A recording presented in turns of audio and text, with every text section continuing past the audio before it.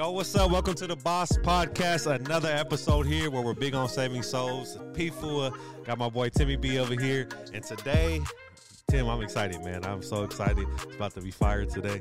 We got someone very, very special. We're shooting this faith conference here at our church this week. Today starts off the kickoff night. But we got somebody special, man. I got to know him just a little bit, and I'm excited for the future connection that we get to make here. And so we brought our boy, Pastor Will Gutierrez. Gutierrez is here. Yeah, give him a round of applause here, man. There, we're so excited. Pastor Will, man, we're excited, man. How you doing? Well, I'm blessed to be here. I'm definitely grateful not only to be invited to the church, but to have the opportunity to speak right here on this Boss podcast and just encourage some folks. So let's go. Yes, man. One thing I learned about Pastor Will last night, my man got energy for days. We got energy drinks. This man don't need no energy drink. This boy at 10 o'clock, my wife was falling asleep. She was so tired. We sleep at 8 o'clock at our house. But Pastor Will had just a good conversation last night. And man, for me, I grew just in that time. I went home thinking, couldn't barely sleep, just from the wisdom that you shared. And so your story on how God has moved in your life has been amazing, man. And I think so many people need to hear it. I'm sure a lot of people have. He's a pastor, a husband, what do you call that? Motivational speaker, or he travels around the world. He went to the East Coast, and just came back from the East Coast, right? And so he was able to share the word there. And it's just amazing to see God move in such a young man, I can say, because you're younger than me, and I thought he was older than me. He's a little bit younger than me. I'm getting old, I think, man, but just a little younger than me, and just out here just spitting fire. Just straight directly from the throne of God. And so for me, man, like, I'm excited to have you here, not only for tonight, but also this opportunity to share your story. Your testimony is, I'm telling you, man, it's crazy. I was like, bro, I don't even have enough faith now. I need to get my faith up, charged up. So I just want to hear some about that, and also just some conversation that we had last night, just the things that, you shared with us, and how to help us grow. Yep. And so Will's from, L.A.? Yep. La Puente? That's why they say it. Tell us a little bit about yourself, Will. Yeah, so first of all, born into a home where there was no faith, there was no belief or surrenderance to Jesus. Both of my parents at the time were addicted to drugs. I was born with a disease. A doctor said I would never speak. I'll die at a young age from suffocation. I've had over 70 surgeries on my throat. One day, my mom, high, right? She just said, Lord, if I could hear my son's voice, I'll go to church. That was her prayer. She was high? She was high, yeah. Now, I'm not going to mention all the drugs, but they were heavy drugs. It wasn't no cigarette weed. But in that time, there was no belief in our home. There was no faith in our home. But there was hope for me to get better. Yeah. At that time, I had already over maybe 30 surgeries by the time I was 5 years old. Oh my God. So I was in and out of the hospital as a child. I had surgeries every 2 weeks. So my mom said a prayer. She said, Lord, if I could just hear my son's voice, I'll go to church. And literally less than 48 hours later, as she was laying in bed, I came into her room and I said, Mom, for the first time. I whispered, Mom, and she freaked out. Dang. And it would be not even 12 hours later that their drug connection would come to the door with tears running down his eyes, and my mom and dad thinking they were going to score some more dope. Him saying, I gave my life to Jesus yesterday, and I want to invite you guys to church. Bro. And it was after my mom had just made a commitment that if she heard my voice, she would go to church. And my dad was like, yeah, let's go. And they went to church, emptied their pockets of drugs, of all addiction, just laid it at the altar. And from there, man, they just surrendered their lives to Jesus and went forward. Unfortunately for me, I didn't know how to surrender. I was just a kid, but at the same time, they say scientifically you learn about 90% of who you are, your likes, your dislikes, your communication skills. By the time you're 5 years old, you pick that all up. So unfortunately for me, I was raised in a home of addiction, problems, issues. My parents always at each other's necks. Yeah. A lot of hatred, a lot of addiction. My dad in and out of jail, just different things like that. Yeah. So what I picked up was hard for me to break off. Yeah. And I continued in that vicious cycle of trying to find my worth, trying to find my value through life. And even though they were raising me in church and trying to raise me to be a good kid, I was the kid burning, the church trash can. I was the kid kicking the teachers and running out of the church building, screaming and yelling at everybody because I didn't want to be there. And as I got going into my teenage years, I was just rebellious, and I got myself involved in a lot of bad things. Man, that's crazy. The crazy thing I like that just caught my attention is I feel like what your mom did is what a lot of us do is, God, if you do this, then I'll come to you. I just said that a few Sundays ago. It's like a lot of us, is we say that, like, we kind of just throw it out there like, Lord, I promise if you come through this one time, I will surrender my life to you. But how amazing it is that God brings someone, the drug connect, the drug plug, and knock on the door in tears and saying, man, I'm surrendering my life to God. And so that's amazing. I didn't even know that part of the story. And so, like, first of all, 70 surgeries in how many years is that? So I kept having surgeries all the way through my teenage years. And when I, fast forward, there was a time where I started to have faith, and I said, I'm never going to have a surgery again. Yeah. Unfortunately, I did have one after I had my first son. I had a surgery. So that was probably like 7 years ago. Was the last surgery? My last surgery. Yeah.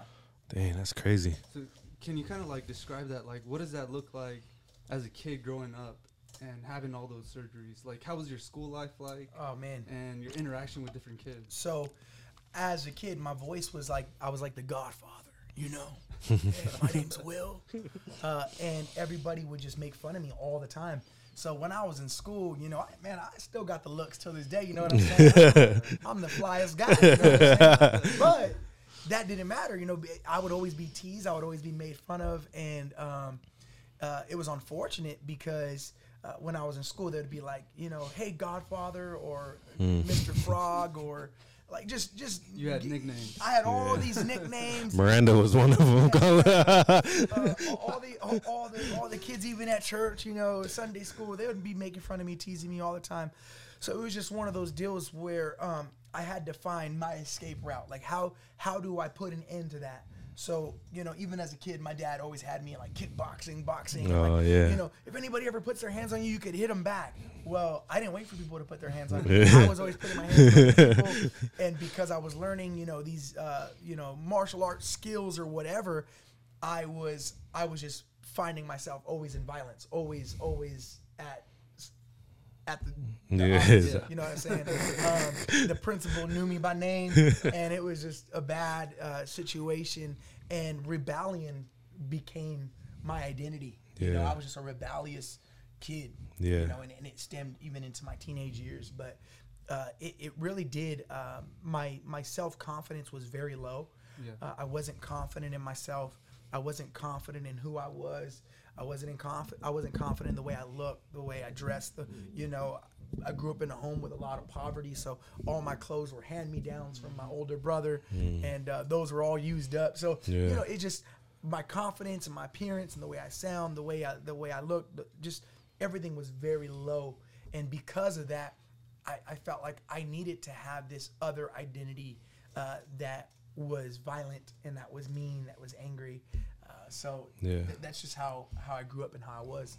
So it kind of like created some kind of like insecurity, but anger was coming out instead of love, like as your parents. Because did your parents, once they got saved, was it just all in at that time after that, or? Oh yeah. So I would say this: it's like the church that we kind of grew up in. It kind of like forced you to go like 0 to 100. It was like, hey, you gave everything to the devil in the world. You better give everything to Jesus. So my parents really went to this extreme. Like, church was, Wednesday and Sunday, but there was Friday night, this Saturday every day, morning, 5 a.m. Bible prayer, and Monday was sister so-and-so get together. Tuesdays, brother so-and-so get together. And so it was like, 7 days a week, man. And they call it fellowshipping. You're just drenched in fellowship. You know what I'm saying? Yeah, if that's what you call it. It was like, it was ridiculous. And like, honestly, I felt myself always like wanting to get away from that surrounding, not because, there wasn't healthy things in it or there wasn't good community there. I just felt like everyone else was more important than me to my parents. That's good. And then when they got involved in ministry, it was like always trying to live up to this status. So, Brother Peter, Brother John, and Brother Jose, those are the people, we're gonna be around every single day for the next 36 hours, 25 days out of this month. Like, that's how it's gonna be. And then I was always starving for attention.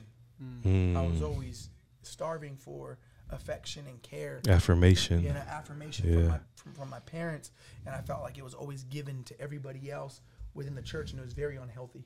And because of that, rebellion grew.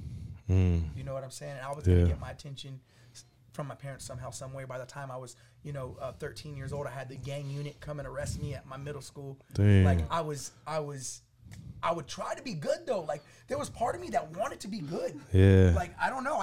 But I couldn't be good. I was filled with this evil and this rebellion and this hatred, this anxiety, this self-worth that just, I didn't know how to really function without getting attention.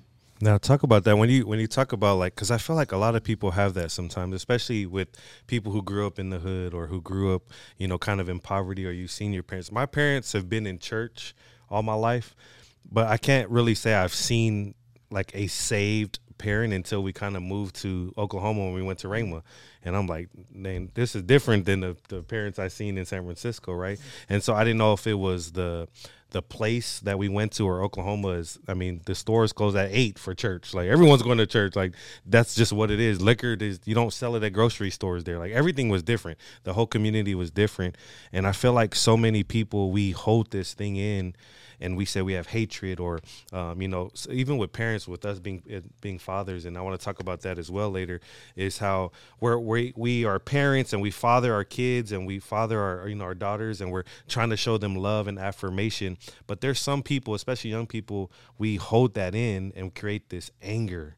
Sure. And this we're in search for attention. Right. And it creates insecurities. But when you talked about anger, was it ever anger towards God, or do you think it was like more of anger towards you're not just getting that affection? And so it's mixed emotions, because a lot of my anger I knew was towards it was towards my parents, but it was also towards myself, because I felt like I didn't measure up, like I wasn't enough. Why did I have to go through a lot of the things that I went through? And then anger towards God, because I'm like, God, if you're real, why do I have to go through all these surgeries? If you're real, why do I have to go through all this hardship and all this pain? If you're real, why can't my family be financially stable? If you're real, why do I gotta go sweep up hair at the barbershop just to make $16 and buy groceries for my house? Like, because that's really what it was like for me. Is like, so yes, I had anger towards my family. I had anger towards myself. I had anger towards God. I was just angry at the world, And in all reality, it's like allowing the enemy to have a hold of my life in so many areas of my life, and those insecurities were boiling up and becoming greater than anything else around me. That's good. I want to talk about that moment where it clicked. So like, we're talking about everything that you've been going through, like as a kid, but like, when was that moment where like where you meet Christ, where turning point? The turning point. Well, so like I said, there was times I remember being 15 years old where I wanted to be good. Like, I wanted to be good. Like, I wanted to turn the corner, and there was this evangelist that so it's hard, but there was this evangelist coming into town. He was going to be preaching at my parents' church conference. They're pastors of a church now at this time. And I am 16, about to be 17 years old. And again, I had these ups and downs, these moments where I wanted to be good. I had gone through this season of great difficulty. So one of my closest friends, he was murdered through gang violence. And then the girl I was actually talking to at the time, we were kind of dating. I would, pick her up from school. She lived 3 houses down from me, by the way. So I'd pick her up from school in my ride, dog. My feet. So I would pick her up for walk school. By faith. I would walk by faith with her to school, walk her back home, walk her to school, walk her back home. And, we started to talk and date, whatever. And I didn't know that she was going through some crazy stuff in her home. There was some, sexual abuse that was taking place and molestation that she went through. And she had never shared that with me. One day, my mom calls me up and she says, son, you need to get home immediately. And I'm like, what's going on? I get to my street and it's literally taped off, caution tape. And at her home, they roll out a body and it happened to be her. She actually hung herself in the restroom. Oh my gosh. And it was at that time where I just went like nose diving into like, I just hate the world. I hate everyone. I never want to do anything for my parents, my family, God, nothing. But there was this evangelist coming into town, and my dad, I remember one day he's like, hey, I know you're going through a lot, but, I want you to know that I love you. Now, my dad never told me he loved me, by the way. It was just like, my dad was always like macho, we're just tough, we're just strong, you're going to get through, suck it up, you can do it, All dads. So he tells me, I want you to know that I love you and that I'm here for you. And, you need to get some things right. And he's like, hey, Wednesday night, we're having this evangelist come. And I'm like, man, I don't want to hear about it. No evangelist. I don't even want to go. I don't want to hear it.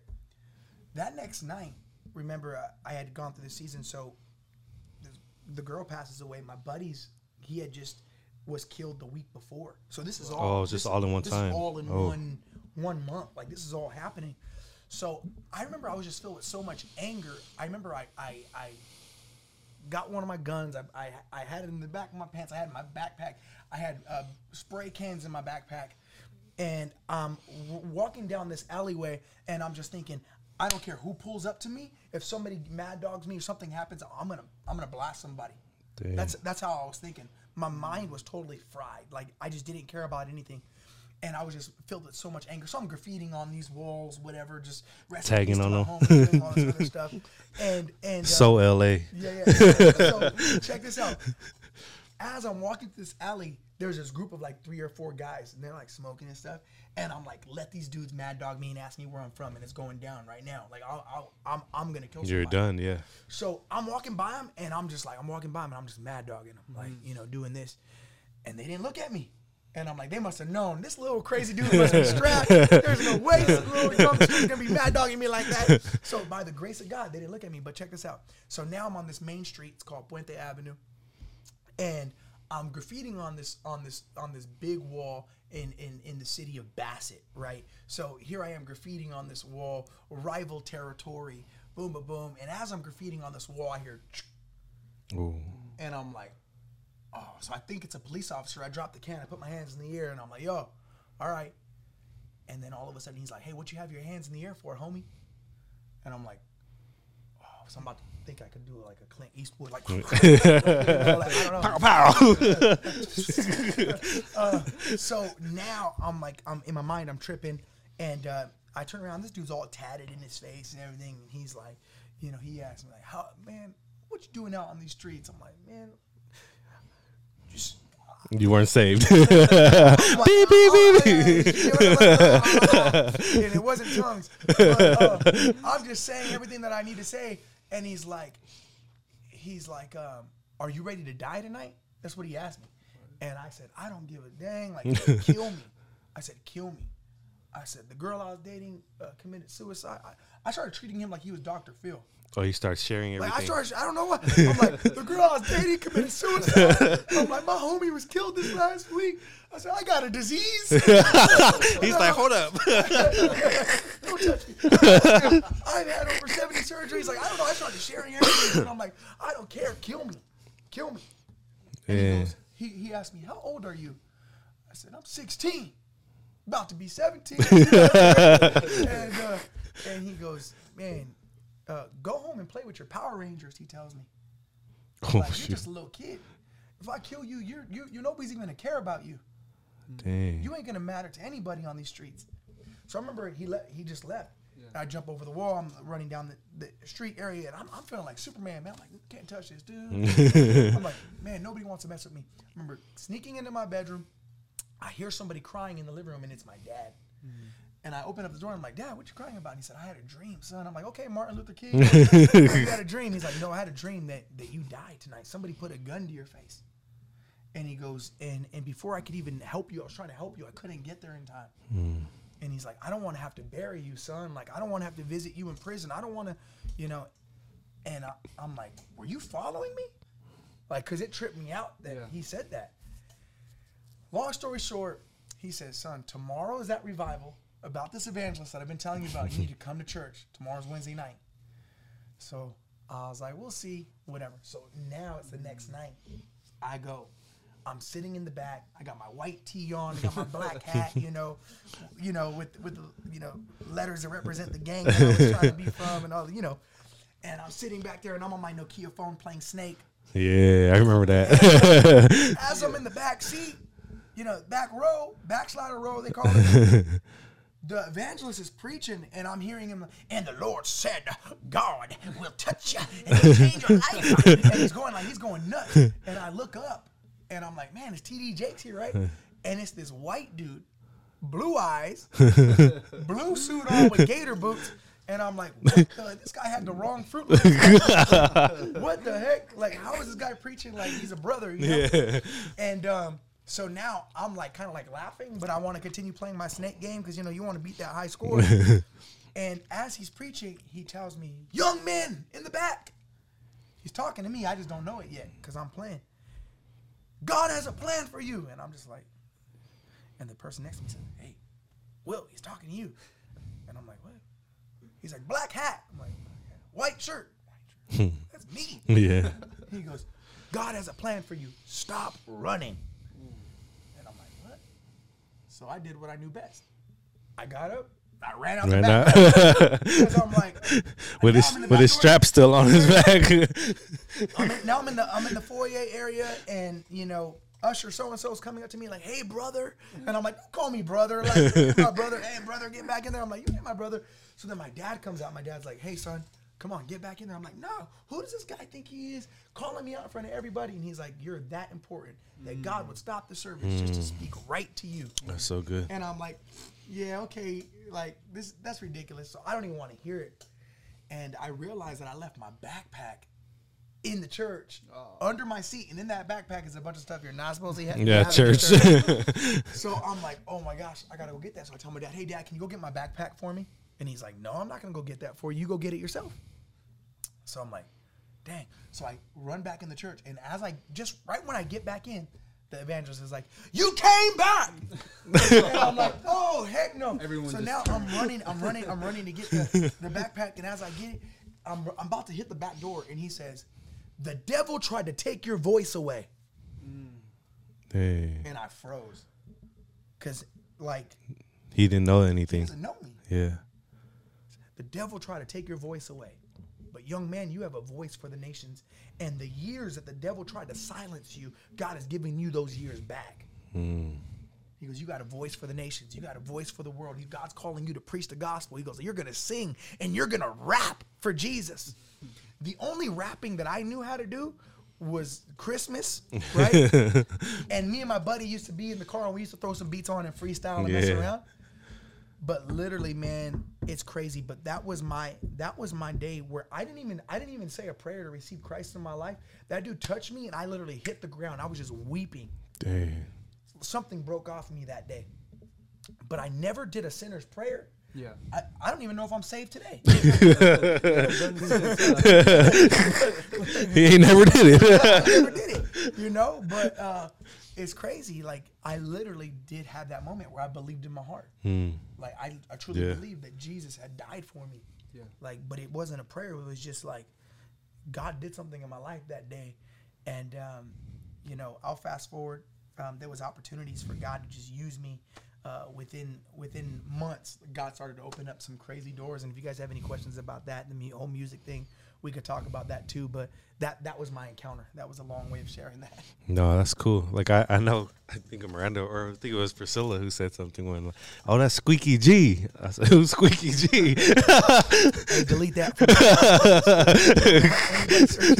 Squeaky G. I was like, what is that? But then they said you even Miranda was saying you used to rap and sing, and even just before we started, just that little worship set. That's cool how God uses your voice, and the just the prophecy that guy said. Giving your years back and being able to use your voice, right. To reach the nations, to reach people, and so to me that's dope. Like it's a cool thing to see that, but also like I know when you went, did you go straight into like Christian rap or like Christian anything, or was it just? So it's crazy. That evangelist was going to be doing a crusade in LA a month and a half after I had just met him that night. And while I was on the ground weeping, he said, a matter of fact, you're going to be rapping at my crusade next month. He goes, there's going to be over 2,000 people and you're going to rap at it. And I'm like, what the heck? So I didn't know what the heck he was talking about. He got my dad's number. He called my dad like literally almost every other day. Hey, is Will ready for next month? He's going to rap.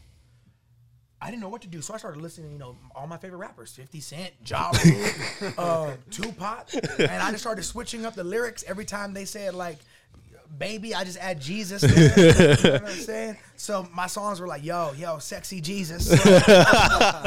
Like, I didn't know what to do, so I just started stealing lyrics from other rappers, and I put them to songs, and one of the first songs that I did, like I just started writing these things like, I'm for sure with it. I'm for sure. Like, I didn't know what to do. So I put this song together, and then he had me rap at this crusade. And when I rapped, after I rapped, he comes up on the stage. Like, remember, I know a lot about Jesus because I was raised in it, yeah. But I never had my personal encounter with him. And it wasn't until I was literally 16 years old that something just dramatically changed in my life. And he comes up after I had rapped the song, and he's like, hey, so you couldn't speak as a kid? And I'm like, no. And he goes, and now you're rapping for Jesus. I'm like, yeah. And he's like, man, this is powerful. Like, you had no voice, and now you're using your voice for the Lord, and this is amazing. How many surgeries did you have? Like, this is crazy. Yeah. And people are clapping and stuff. And then I get off the stage, and there was this company that just had started called NOTW, Not of This World. Yeah. And the owner of NOTW was there. And they call me on over, and they're like, hey, we would like to just talk to you about what you do and what your story is. And I'm like, all right, sure.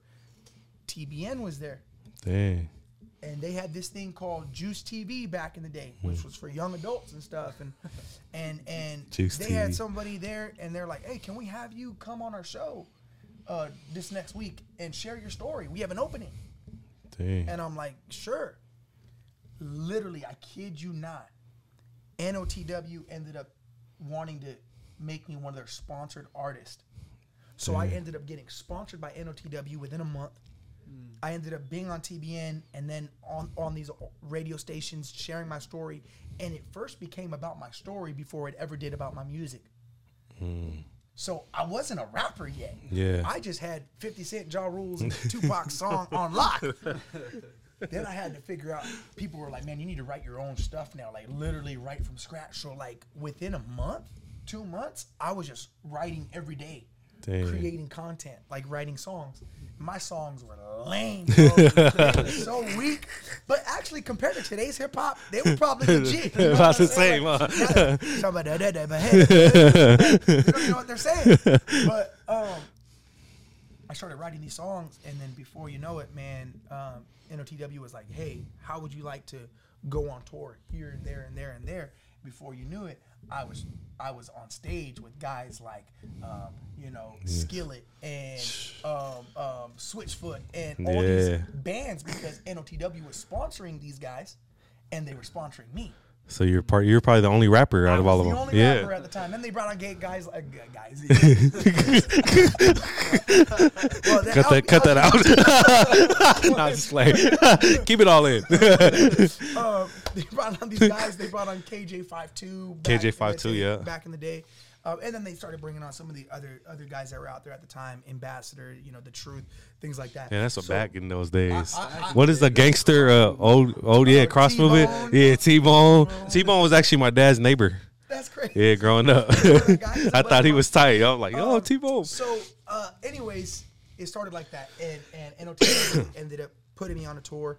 And then I got invited to do a European tour. So I did, UK, Spain. Yeah, he was going there everywhere. Estonia, Poland. And then by the time I was 19, I had traveled to 22 different countries.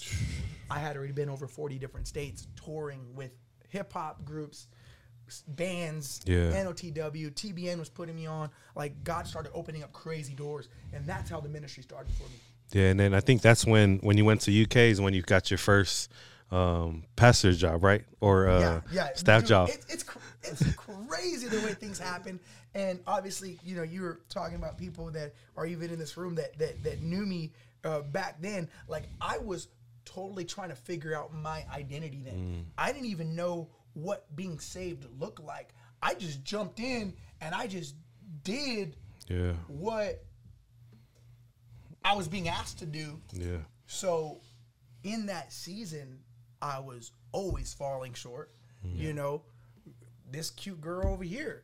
Yeah. Hey, what's up, girl? Yeah. Like, hey, all I know how to do is do me. So I didn't know how to serve God. I didn't know how to stay committed. I didn't know how to truly balance everything out. And I was just walking by faith, by my own faith. And then there was a switch where I started to learn, hey, your faith is not in yourself. It has to be in Jesus. You gotta learn how to walk this thing out. Yeah. Like in the way that Christ would want you to. So I started to pick up my own Bible and started to read and started to learn more about Jesus.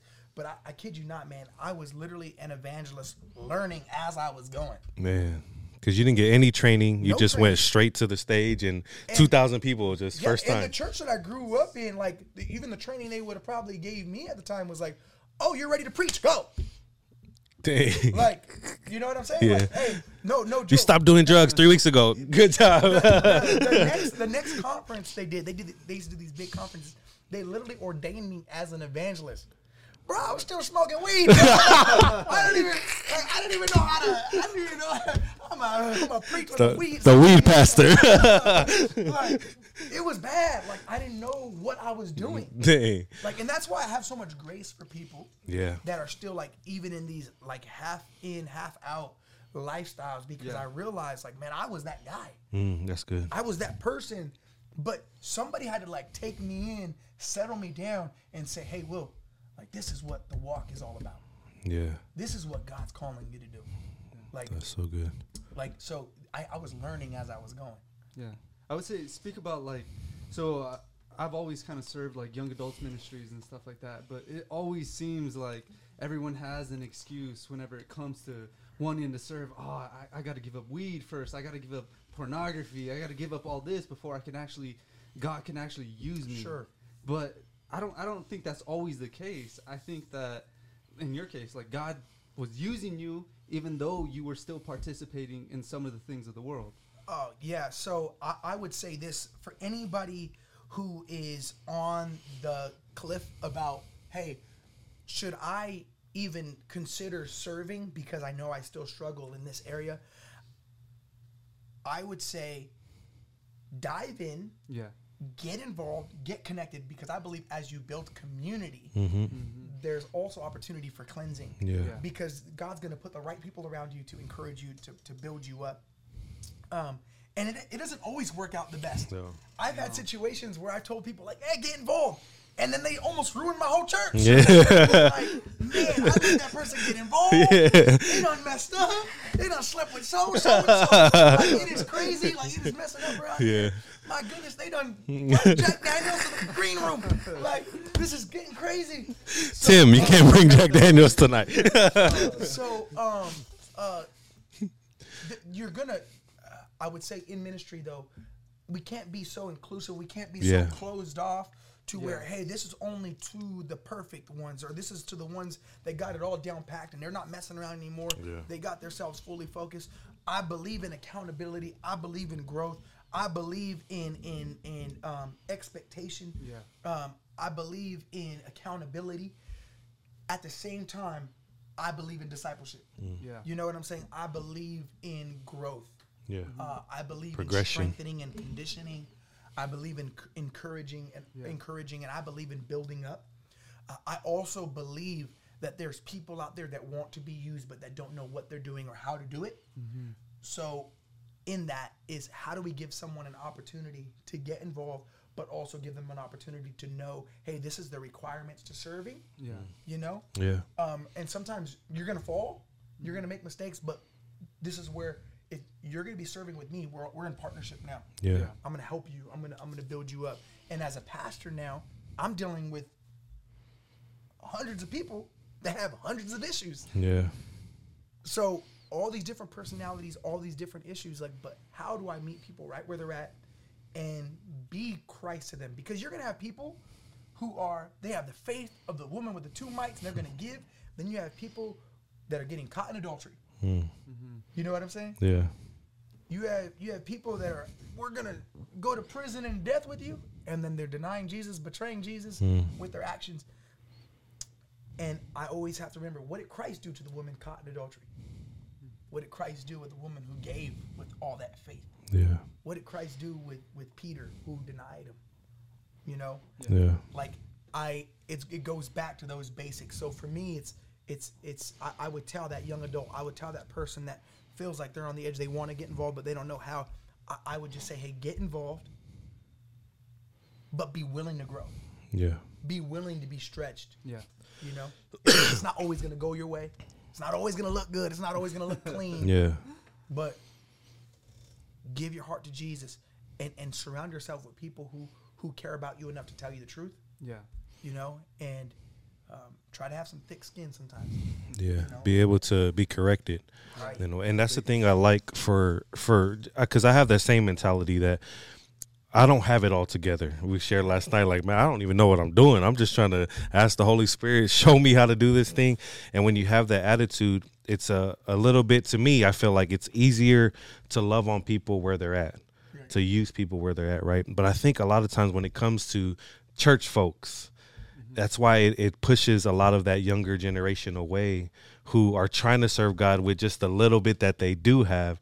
Sometimes us church people can get a little too judgmental and be like, well, they don't have it all together yet, right? But I think like what Will said is it's progressing, learning to grow through these things, learning to get better and wanting to get better. And so nobody has it all together. As a pastor, I don't have it all together, right? But our job is to be the hands and feet of Jesus, to love people where they're at, whether they're smoking weed, but they came to church. You know, I share this story all the time. One of our ladies here was like, man, Pastor, I only drank 2 beers this week. And I celebrated. This is when I first came. I was like, man, good job. And one of the elders was like, well, what you mean, good job? You know, why you celebrating that? Like, what do you mean? Like, I say, but you don't know, she just said she drank a case last week. Right. Yeah. This week she went down to 2.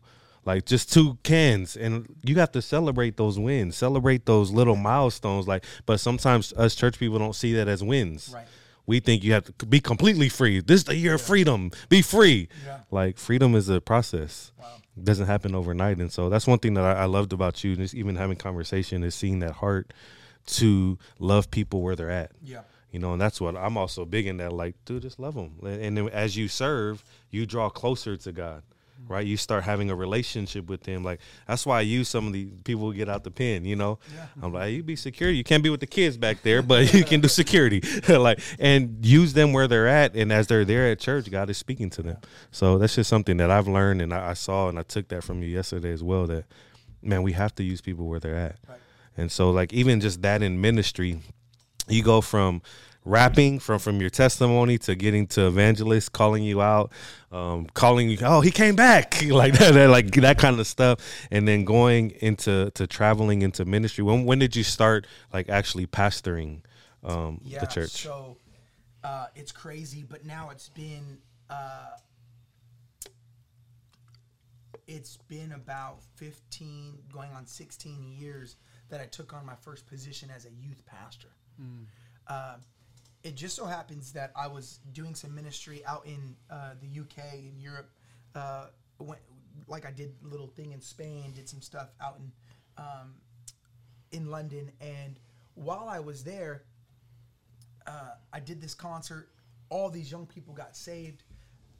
I got some crazy stories. I ended up doing a concert at a pub, at a bar, right? At like a young nightclub type deal. Christian meet, like a I Christian? did my thing in a crazy secular setting. Dang. But like there was a time where I got so sold out, like I was just crazy for Jesus, right? And so you put me in this setting where everybody's getting lit, and I'm like, hey, listen, there's no high like the Most High Jesus. Like, you might be getting lit right now, but I'm telling you, the Holy Ghost will light you up. Like, God will change your life. I'm telling you, that drink ain't gonna do it for you for the rest of your life. It's only gonna last tonight. You old sinner. But God will last forever, right?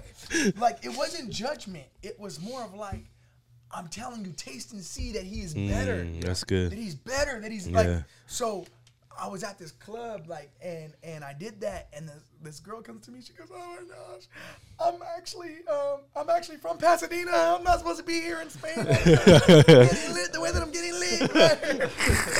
And she's like, "Well, what you just said changed my life. Like, I need Jesus. Can you please pray for me?" And I'm over here praying for people in the middle of a nightclub bar. Dang. Like, and that's how that happened. So the next day, I fly on over to the UK, and as I fly there, I'm ministering at this place again. It wasn't like a Christian setting again, and now there's over 120 young people that are surrendering their lives to Jesus at the end. You know, people are drinking. I'm like, yo, listen, I want to give you an opportunity to know Jesus. Like, man, He changed my life. So that's like the evangelist in me, right? So I'm telling people about how God changed my life. I want to invite, can I pray for you? So we pray for him. The next day, I'm on my way to Heathrow Airport. And as I'm on my way, I'm talking to this pastor, and I'm saying, hey, who's going to do the follow-up for all those people that got saved yesterday? And he's like, oh, we don't have anybody right now. And I'm like, follow the Lord. what the heck? How you going to get 120 people saved and not have no follow-up? Like, what is going on? Like, that's a whole church. So what ends up happening is I end up getting to the airport, and when I get to the airport, I felt like the Holy Spirit just told me, Will, you need to stay. You're the follow-up. And I'm like, you lying, Holy Spirit, you lying. So I ended up calling my mom. I get on the payphone back then, and I'm like, hey, Mom, I'm like, I need your help. We need to cancel all these events that I have for the next month. I'm going to stay here for a month. That month ended up almost turning into about a year and a half. I ended up calling that pastor back. I said, hey, turn around. He's like, what, you left your bag? I'm like, no, you left me. He's like, what? I said, I feel like the Lord's wanted me to stay and help you. So that's where I became a youth pastor. God had opened up doors. I had almost $1 million donated to me to help with the youth ministry that I was at out there. Like, it was crazy stuff was happening. Crazy stuff. Like, I was able to take these kids to the movies every day. Like, things were just happening. And that's where I took on my first pastoral position. And then from there, I knew I was called to do crazy, amazing things. Yeah. What age was that you started youth pastoring? So I was 19. I was about to be 19. 19 years old. Now, were you married already or no? Married yet. No, oh, okay. I hadn't met my wife till 2.5 years later. Oh, okay. So how long you been married now? That's 11 years. 11 years, and then four boys now, right? Congrats. Will just had another addition to the crew. Yeah. Got him a whole baseball squad coming up. I got 4 boys. My oldest, Ezra, he's 8 going on 9. Then I got Zion, who is 6 going on 7. I got Zayden, who is 5 going on 6. And then I got Ezekiel, who is 6 weeks old. Yeah, 6 weeks old. My boy putting in work. No, but I love. That's why I want to go to there is when you went into ministry and you've been doing ministry for 16 years. I think you said 16 years of ministry. Something that I always ask pastors, and I think I shared this last night, is how do you manage being a great dad, a great husband, a great pastor, and then also a great evangelist who goes all over and speaks? How do you manage all that's on your plate? So I begin to realize that for me, myself, it's others might see me as the great evangelist, the great minister, the great pastor, the great father, the great husband, the great leader. And the way I see myself is like, man, I wish I was a better pastor. I wish I was a better father. I wish I was a better husband. I wish I was a better evangelist. I wish I was a better leader. The way others see me and the way I see myself, the way others see you maybe and the way you see yourself, so many times it can be totally opposite from what people are actually saying about you. And I begin to, every day I begin to reevaluate myself. I'm like, okay, what am I doing right now that is benefiting my children? What am I doing right now that's benefiting my marriage? What am I doing right now that is benefiting the church? What am I doing right now that's benefiting, what I do on social media and what I do throughout the world with the gospel? And then is what I'm doing right now what I want to be doing forever? Is what I'm doing right now going to sustain me as a husband? Is what am I doing right now going to sustain me as a father, as a pastor, as a leader? I begin to reevaluate and look at different things. I do this on a daily basis. Like I'm constantly reevaluating myself and re-looking at what I'm doing, and I critique myself in ways that sometimes is unhealthy, but at the same time it creates a greater accountability on myself, because I never want to get to the point where I'm like, oh yeah, I made it, I got it all together, I don't need no work on my marriage. Yeah. Like, dude, I need a lot of work on my marriage. Like, if you want to know how much work I need, just call my wife. She'll tell you how much work I need, right? It's one of those deals where a lot of people looking on the outside would say, man, your marriage looks complete. Your fathering looks amazing. Like your church looks insanely great. Like your ministry traveling, like you look awesome. You look happy and excited. And it's not that there's highs, but there's also the lows. There's the reality that I'm constantly learning. Yeah. I don't have it all together. I'm still figuring it out. Even though I've been doing it for so many years, I feel like I'm just beginning. I'm constantly having to go back to the drawing board and say, where can you grow? Where can you become better? Yeah. And then it's surrounding myself with people that see my blind spots. It's surrounding myself with people that I tell them, hey, don't be afraid to tell me the truth. If you feel like I'm messing up or I'm falling in this area, you got to tell me. Don't let me fall. Yeah. We're in this together type deal. My wife and I, we just, we celebrated our 11 years. We're out at Pismo Beach. We're hanging out. And the conversation that we had for about 8 hours was all the things that I need to fix and work on. And I'm telling her, tell me the areas where you feel like you need help or where I'm lacking. And the conversation was very long because there's so many areas where I'm not seeing those blind spots. And maybe even the people that I gave permission to see those blind spots, they're not seeing it. My wife lives with me every day. She's the one that knows better than anybody, right? So she's like, yo, I asked you to take the trash out the other day, and you sat on the couch for an extra 20 minutes. I wanted you to do it right away. And I'm like, man, I can't do everything right away. I ain't a genie. Right? But I could have. You know what I'm saying? Like, there's just, sometimes you want to, that's just a funny example, but there's so many areas where it's like, hey, you can do it direct. You can do it quick. There's ways you can respond. There's ways that you can be. So I'm constantly finding myself evolving and growing and wanting to become better. Yeah. The moment when I think that I got it all together again, then I fail and I believe the lie that the enemy is feeding me that I don't need to grow anymore. Yeah. That I've made it. That's it. And I think that's the biggest lie the enemy loves to feed this generation, is to think that there's nothing you need to fix. You know it all. Yeah. You got it all together. And it's like, I get it. We lack no good thing in Jesus, right? Yeah. Scripturally, I have everything that I need in Christ Jesus. The same power that has conquered the grave is dwelling on the inside of me. Yes, you can do all things through Christ Jesus. But let's be real. Every day, are we like putting on that spiritual armor and walking out like, the Lord is dwelling on the inside of me. Let's do this today. Let's conquer the day. Like, let's be honest. Sometimes I get out of the bed and I'm like, I don't want to do nothing. I just want to chill today. I don't want to hear anybody. I don't want to counsel anybody.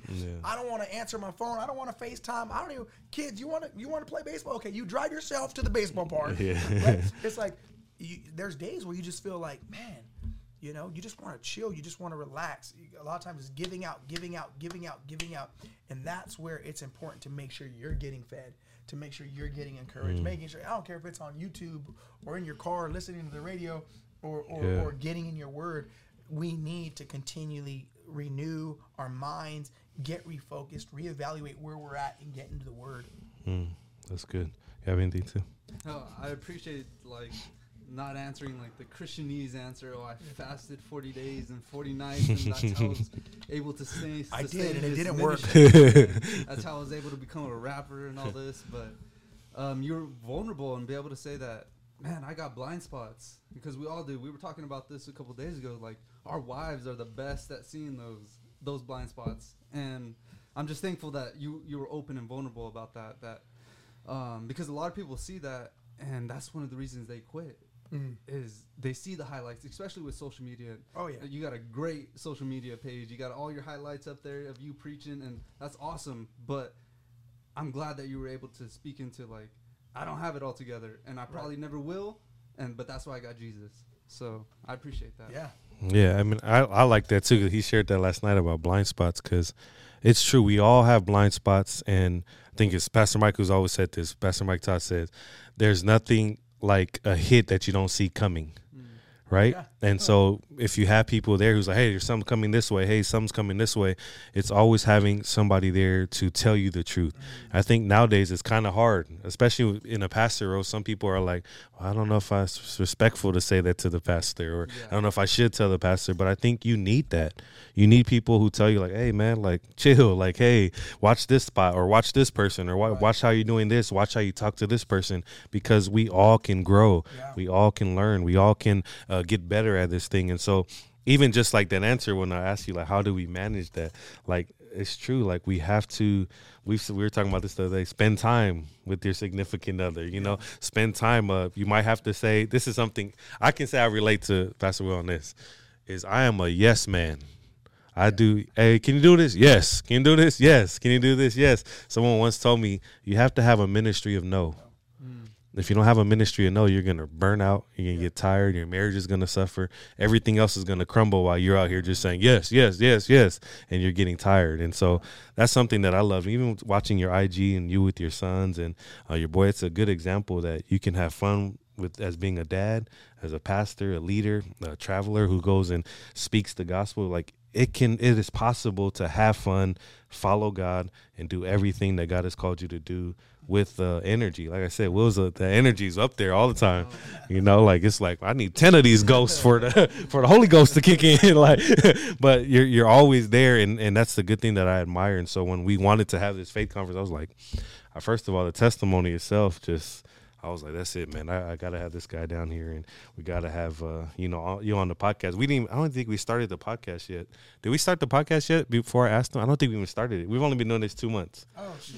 So this is like our 12th or some episode, or so we try to do one every week. And so, but I like, man, once we do this, let's throw them on here and share your testimony, because I mean, people hear testimony all the time, and some people hate preaching about their testimony all the time. It's like, bro, I'm tired of sharing this thing. But it's new, it's fresh to someone else. Yeah, and to me, I was like, dude, that's dope. Like, that many surgeries and then just the encounter of, you graffitiing. I was like, can I hand you a spray can and go tag this wall out here before we get evicted? No, just like those things. And even having the faith to, just like what we were doing, singing, saying, hey, this the building that God has for you.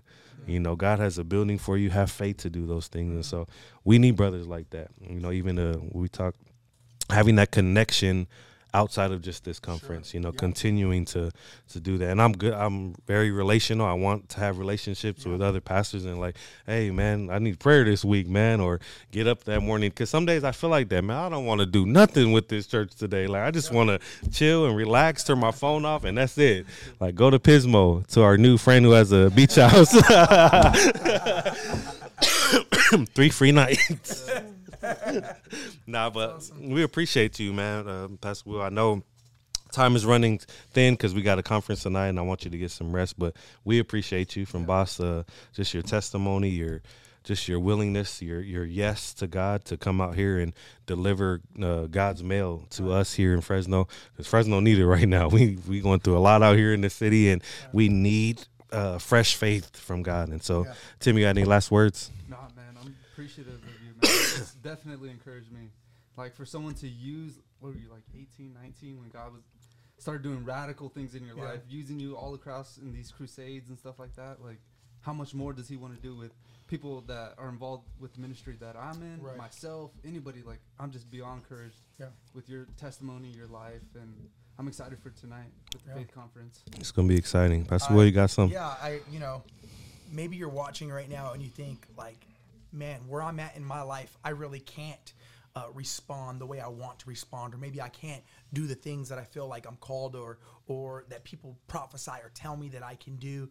And you look at someone like me and you say, well, Will, it seems like you had it bad before, but you got it good now. You got it made. I always tell people like this: if I played some highlights of my life, even in the last 2 months, you'd probably say, oh my gosh, I never want to go to your church and I never want you to be my pastor. And then I look at you and I'd probably say, let me see your highlights. If I saw your life, I probably wouldn't want to be your pastor. The reality is we all struggle. We're all going through things. We're all growing. We all have these areas in our life where we need someone to speak into us. We need encouragement, but at the same time, we need to be renewing our minds and getting our focus on the things of Christ, and knowing that it's not by our works, it's not by our great deeds that salvation comes, but it's through what Christ has done upon the cross, him living the perfect and holy life, dying the sinner's death, raising back to life, and accomplishing all that on our behalf. And we just believe and receive it, and then we go from there, and we walk by faith and not by sight, because if we look by sight, then we're going to see every issue, we're going to see every problem, we're going to see every storm, and we're going to take our eyes off of Jesus, and we're going to begin to sink. But the goodness of God, even in that moment, he reaches out and he catches us before we can drown. That's the goodness and the grace of God. So wherever you're at, whatever you're going through, know that you don't have to have it all together, but you have to trust God and know that he's holding you together, that he has a perfect plan and he has a perfect future, and he has your life and your family in mind, and he has the best for you. So surrender everything to Jesus, focus in on who he is, and allow him to guide you and give you the rest for your soul. Man, let's go. You about to preach right now. Tim got saved right now. Tim, would you like to receive Jesus right now? We're going to baptize you right now in the bathroom sink. But man, Pastor Will, we appreciate you. Just the, like we said, the heart and desire, the passion that you have for God, for the people of God, just to see and experience God, man. And so that we admire that. We are excited for tonight. We're expecting great things. I was just telling these guys, man, people are texting like, man, we're excited for tonight. We're ready to go. And, man, thanks for coming on the Boss Podcast. Thanks for, sharing your testimony, your story. And we pray, if you're watching, man, we pray that God touches you, that his favor, his hand is upon your life. And as you listen to this thing, man, this is what we're big on, this receiving Christ, man. We're big on saving souls. And so if it touched you in any way, hit us up in the comments, on the DMs, whatever, as you see these reels, man. We love y'all. We appreciate every single one of y'all for liking, subscribing. We just reached over 100 subscribers in less than 2 months, and so God's moving and God's doing something. But hey, if you don't have anywhere to be or anything to watch, because this is going to be already recorded, go to our YouTube channel. I'll put the links in the bio. Catch the message that Pastor Will about to speak tonight. It's going to be fire. We're ready to charge our faith, and we're about to go baptize Tim right now in the bathroom with the sink right now in Jesus' name. But we love y'all, and we appreciate you. Timmy B, Pastor Will here, P4, man, we love y'all. We're out. Let's go.